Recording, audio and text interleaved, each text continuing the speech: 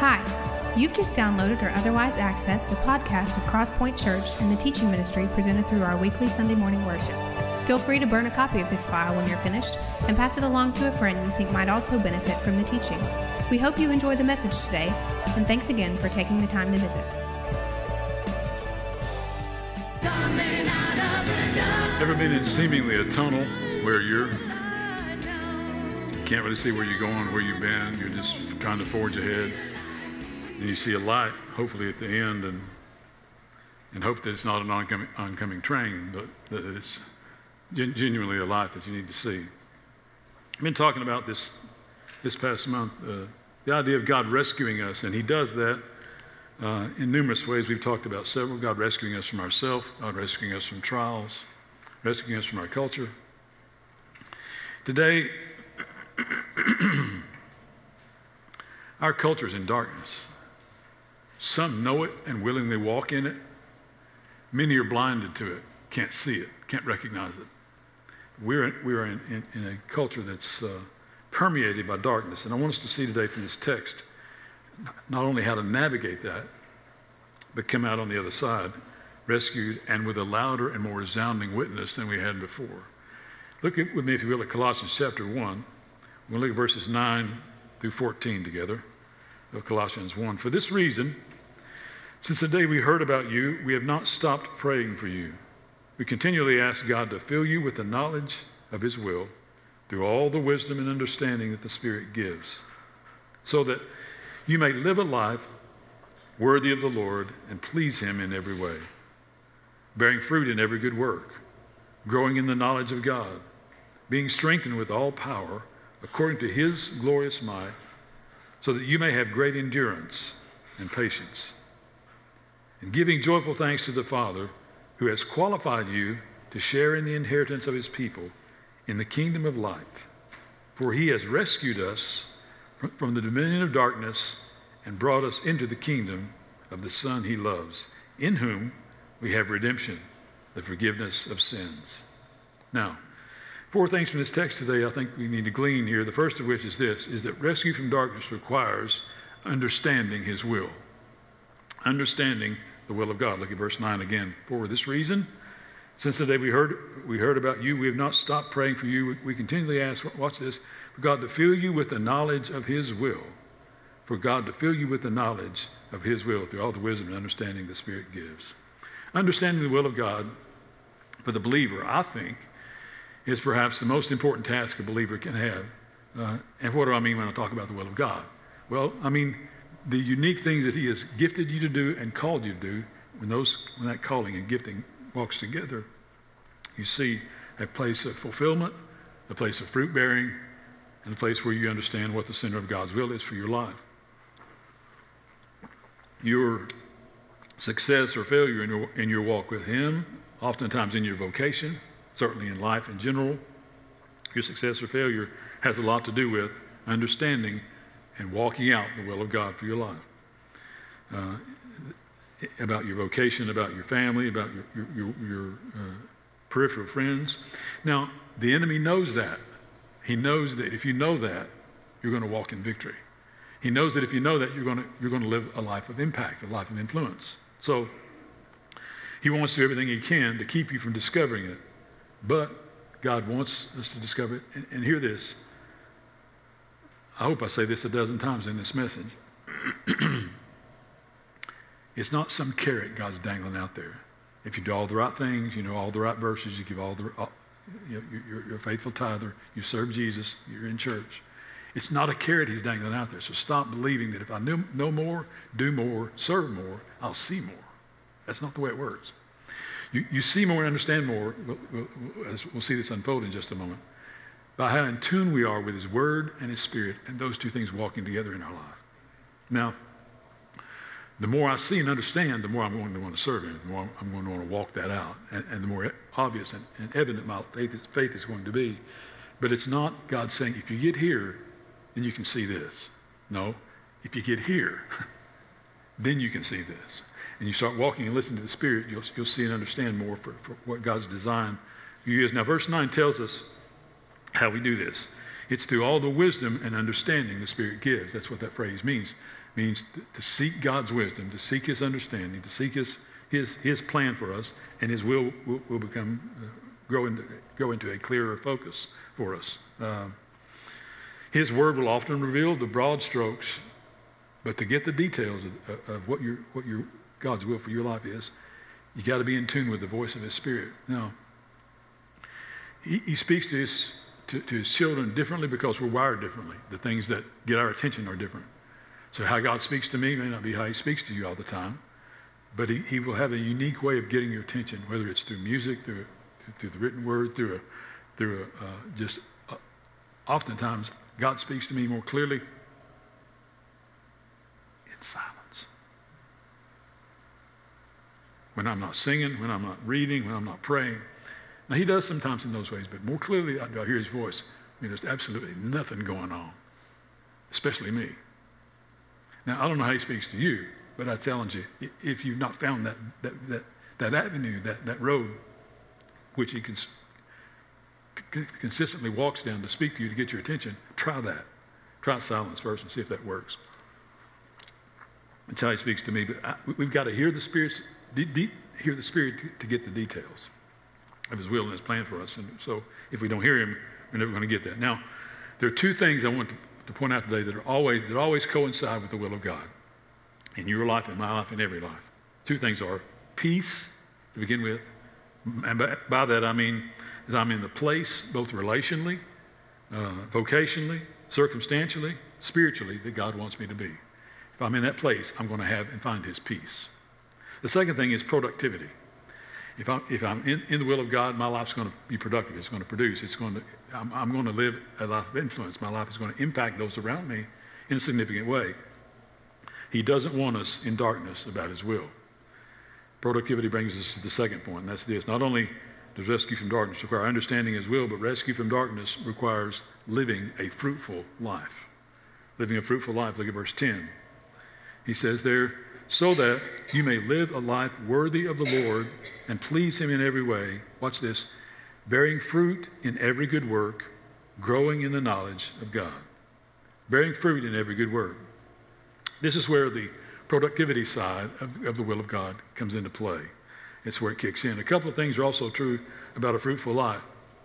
One is this, is the tasks of life, be it at home, be it at work, be it in church, be it someplace else, the tasks of life are much easier to stay motivated for when you're in the will of God. When you're out of the will of God, you dread those things. You dread work, you dread church, you dread a lot of things because I'm not getting it. I'm not motivated by it. When you're walking in God's plan, designed will for you, those things are far easier to find motivation to do. A significant point. The second is this, is that we have a more consistent influence when we find the will of God and our life is fruitful and productive. Our influence increases. And that changes from time to time. Your influence may be, you don't have influence over folks you went to junior high school and high school with anymore. But you have influence where you are and where God's placed you today. And so as that evolves and as that changes from time to time, you will see that influence grow. But hear this, the fruit of a Christian is another Christian. The fruit of a believer is another believer. So that ultimately, your influence needs to bear out in someone else's life to where they come to know Christ as a result of your walking with them and in front of them, and they're seeing you walking in the will of God and finding his plan for you. They'll want that for themselves and start to ask questions. What's different? You handle money differently than I do. Your marriage is different than mine is. Your priorities and values are different than mine is. You work harder than I do. What's different about you than me? Well, several years ago, and over a process of time, I discovered the will of God for my life. I discovered his plans for me. And it moved me from a lack of understanding into the darkness started to flee, and the light started to come on for me in the sense of, here's what God wants me to do. Here's his design for me. It has been all along. Notice in the phrase that follows here as well, the results of a fruitful life is a more mature walk, a walk of deeper faith. He says they're growing in the knowledge of God, meaning that as we walk that out, as our life starts to produce, the growth starts to occur. Why? Because when I start to produce, I become hungrier. When I squeeze the sponge out, I want to fill it back up again, to squeeze it back out in the world, to come back to church and back to him, fill it back up again, to squeeze it back out again. And that process creates a hunger in us to where we seek his word, seek his spirit, seek his understanding, to where that process feeds us and we grow in our faith.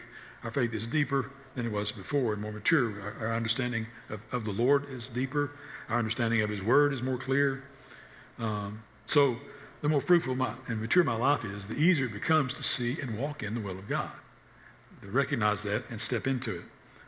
Not only is the darkness and the enemy present, but he will call us out from time to time and say, are you serious?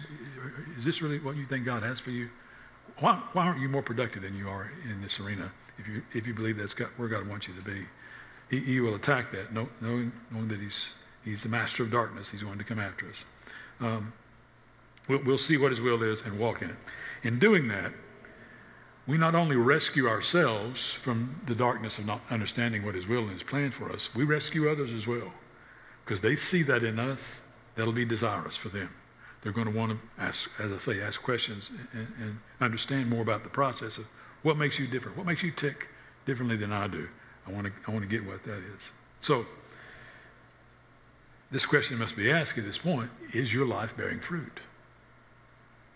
Here's an even tougher question: will anybody be in heaven because of you? Do you know for certain someone else will be in heaven because of you, because of your walk, your witness, your influence, your encouragement, your prayers, your friendship, a relationship with you? Has it led to someone else coming to Christ? That sense of productivity, I don't ask that question to create pressure. I ask that question to create some sense of, whew. That's something I don't think about every day, because I'm okay. My family's okay. Everybody, my close friends know Jesus. But there are those that God's placed in my path at work, at the bank, where our kids play ball. There are those that God's placed in my path that need to come to know him. Has he placed them there for me and me there for them? Is there any fruit being born in your life? If not, it could be either that you don't know him personally, or that you haven't yet discovered God's will and plan and design for your life. But rescue from darkness requires understanding his will, requires living a fruitful life. Thirdly, rescue from darkness requires endurance and patience. Endurance and patience. Look with me at verse 11.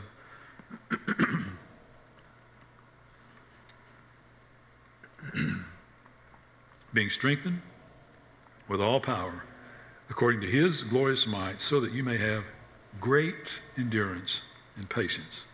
So that you may have great endurance and patience. The very thing I want you to see here is that endurance and patience doesn't come from you. That's a God thing. It's not a human thing. Now, yes, like physical endurance, you can work out and get in good shape and walk and exercise, and your body can endure more than it can without those things. Spiritual endurance is not a human thing. It's a God thing. So that the more we exercise our hunger to understand his word, to walk out our faith in the world and around others in front of us, the greater that sense of endurance is going to grow, the greater that sense of patience and confidence is going to grow. It comes from a God. That's an important truth to know, because our frustration and our endurance with patience that we can't muster up, that frustration is going to be a continuous frustration, and you're not going to be able to muster it up. As I say, that's a God thing. So we ask him for those things. Those are his to do and his to develop in us. So stop letting the enemy beat you up or beat you down with how easy it is for you to get frustrated, how seemingly difficult it is for you to understand God's plan and will and design for your life. Stop letting him beat you up about that, because it's not a you thing. That endurance and patience is a God thing. Let him do what he's designed to do. My kids often ask me questions, sometimes about what should we do about this? Where do you see God in this? And my response is usually, that's between you and him, not me and him. And I encourage you to give him room to work. Give him some space. Don't have to have it all figured out today or tomorrow. Give him some time, give him some space. He'll step into that time and space if we give him opportunity to do that, because he wants us to see and be reassured that it's come from him, not from dad, or him, not from the pastor, or him, not from a friend, but from him alone. He wants us to see those things. Those are God things. So, as I say, it's important to ask him for those things and not trying to walk in our own strength when that happens. In a culture of darkness, and we talked about that a little bit last week, about how we're under cultural attack and God rescues us from that. We're definitely going to need endurance to navigate our way through. It's a hard navigation. Then verse 12 shows us the fuel for the endurance and the patience. Look at what verse 12 says. And giving joyful thanks to the Father who has qualified you to share in his inheritance. The fuel for endurance, the fuel for patience is gratitude. The more I can learn to be grateful for what God's given me, where he's placed me, you think, I don't have a lot to be grateful for. Sure you do. You live in a country where you have food to eat, where you have a roof over your head, where you have clothes to put on your back. You're here in a church around people that love you and love the Lord today. You got tons of things to be grateful for. Learn to be grateful for the simplest of things God has given us. Gratitude is the fuel for the reminder that we're no longer from here, we're from there. We're just visiting here, kind of like Monopoly. You hit the go to jail part, and you're either in the jail or you're just visiting one or the other. We're just visiting here. This is not our home. We're not designed for here. Once you were saved, you were designed for there. And the more comfortable you are here, the more dangerous your life is. The less comfortable you are here, the more God's going to start to use you to understand the fact that my citizenship has changed. That leads us to our fourth point, and that's this. Not only does rescue from darkness require understanding his will and living a fruitful life, endurance and patience, but rescue from darkness requires understanding our identity. Understanding our identity. Look at verse 13 and 14 together with me. He says, for he has rescued us from the dominion of darkness and brought us into the kingdom of the Son he loves, in whom we have redemption, the forgiveness of sins. Understanding our identity is this idea of him rescuing us from who we were into who we are, into who he's designed for us to be. Rescuing us from ourselves, as we looked at a few weeks ago, from trials, from cultural persecution. This is the ultimate rescue, though, that we see in here. The verse 2 speaks to, these two verses speak to the rescue that is from the dominion of darkness, meaning from the control, from the manipulation that darkness has in your life, and in the future, the kingdom of the Son. So he's rescuing us from the present darkness. He's rescuing us into the kingdom of his Son, rescuing us into future, our future in eternity with him. It's a twofold, two-headed rescue that he's talking about here. So in essence, he's telling us to keep our eyes away from what the enemy's saying to us. He's a liar. If his lips are open, he's lying. Keep our eyes and ears away from what the enemy is saying to us, and keep our eyes and ears on what God is saying to us. He says to refocus our eyes on the kingdom that's to come, to retune our ears to what the voice of the Holy Spirit is saying, not what the enemy is saying. He's crafty. I just want to tell you, he's good. He's good at disguise. He's good at manipulation. He's good at a lot of things because he knows you pretty well. And in knowing you pretty well, the only way to combat him, as I've said many times, is with the Word of God and walking in tune with the Spirit's voice, listening to the Spirit's voice instead of the enemy's voice. So our identity then is not tied up and wrapped up in the here and now. It's tied up in the kingdom of his Son. He reminds us in this last line that we've been redeemed and we've been forgiven. What a powerful message. Redeemed and forgiven. Redeemed and forgiven from what? Well, listen to 1 Thessalonians 1, verse 10. Wait for his Son from heaven, whom he raised from the dead, Jesus, who rescues us. Watch this. Rescues us from the coming wrath. Wrath is coming. Judgment is coming. If you and I know him as our Savior, we've been rescued from that. John 12, 31, 32 says this is Jesus speaking. He says, now is the time for judgment on this world. Now the prince of this world will be driven out. And I, when I am lifted up, will draw all men to myself. That's what he's talking about here in this idea of the kingdom to come.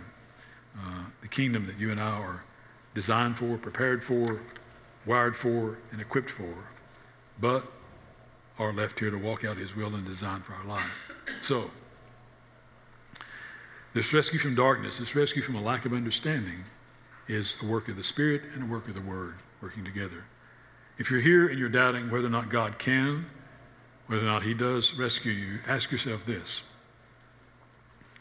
Why hasn't the darkness consumed you? If you're wondering and feeling like, man, I don't think I've experienced God's rescue.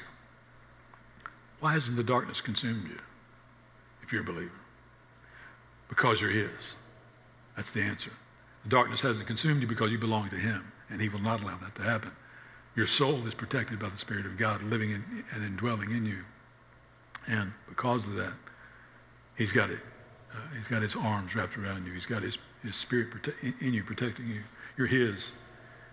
And the promises that are in this book, specifically in this text we've seen today, are yours to claim, yours to walk out, yours to live. You're not consumed by the darkness because you belong to the Son of God, and you're guarded by the Spirit of God every day. As I started this message to say, our culture is in deep darkness, and it is. Some willingly, some out of naivety. But we are walking in a culture that is deeply in a state of darkness and desperately needs to see the light of Christ in you and in me being walked out in front of them. Desperately needs to see endurance and patience. Desperately needs to see someone who knows God's will and design for their life, who knows his plan for them, and is walking that out the best they know how. And I encourage you, at least with me, God seldom gives me the whole picture. If he did, most of us would run. He gives us a piece at a time, a slice at a time, a bite at a time. And I know more today about God's will and plan and design for my life than I did 20 years ago, 30 years ago. Because I've learned to walk out what I know and live what I know. And he gives me another bite, another morsel, another glimpse. The boundaries of the picture get broader and higher and wider the further I go. I understand that because I've seen enough of the evidence of his reinforcing his will in my life. As I've tried this and failed at it, tried that and succeeded at it, I find God's blessing over here. God's blessing is going to follow God's will. As I find myself trying things that are outside of God's will and it doesn't work, it's clear the Spirit's saying, let's not go there anymore. Let's learn from this lesson. And it's not that we're always following the path of least resistance, but we need to follow the hand of God's blessing. Where God opens the door and blesses, and our life starts to bear fruit and have influence, there's the will of God. And as I walk in that will, he's going to start to honor his word in me, through me, someone else. Let's pray. Father, today I pray that sometimes we feel like, even though we know you as our Savior, we feel like we're in the dark about what your plan, what your design, what your will is for us. And I pray that today you'll pull the curtain back to say, it's not a carrot I'm hanging out here.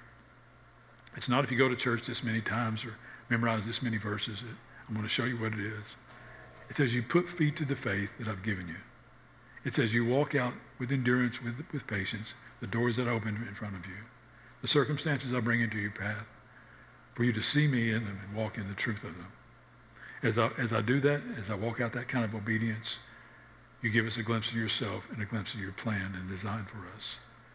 Our sense of purpose and direction changes because we understand here's where God is. I'm learning to follow his voice. I'm learning to listen to his Spirit.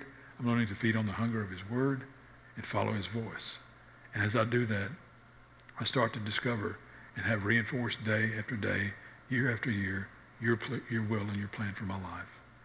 It's not that we stay in darkness. It's that we be light in the middle of the darkness. It's that we have the boldness to give voice to what you're doing, what you're up to, where and how you're at work around us. Give us that boldness to seek your will and the confidence to walk it out once you give us a piece of it. And as our faith increases and as we just saw, as we mature, as we grow in the knowledge of you, our Christ likeness begins to expand. Our influence begins to expand.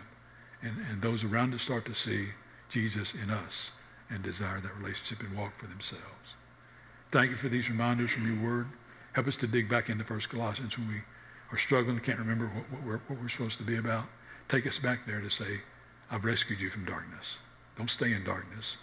Act like you've been rescued from it and walk in the light of the truth of the Scripture. Remind us of those things today, tomorrow, and the days to come. In Jesus' name we pray. Amen. Thanks again for listening to today's message from Crosspoint Church, helping people navigate the journey toward an authentic, biblical, and contagious walk with Christ.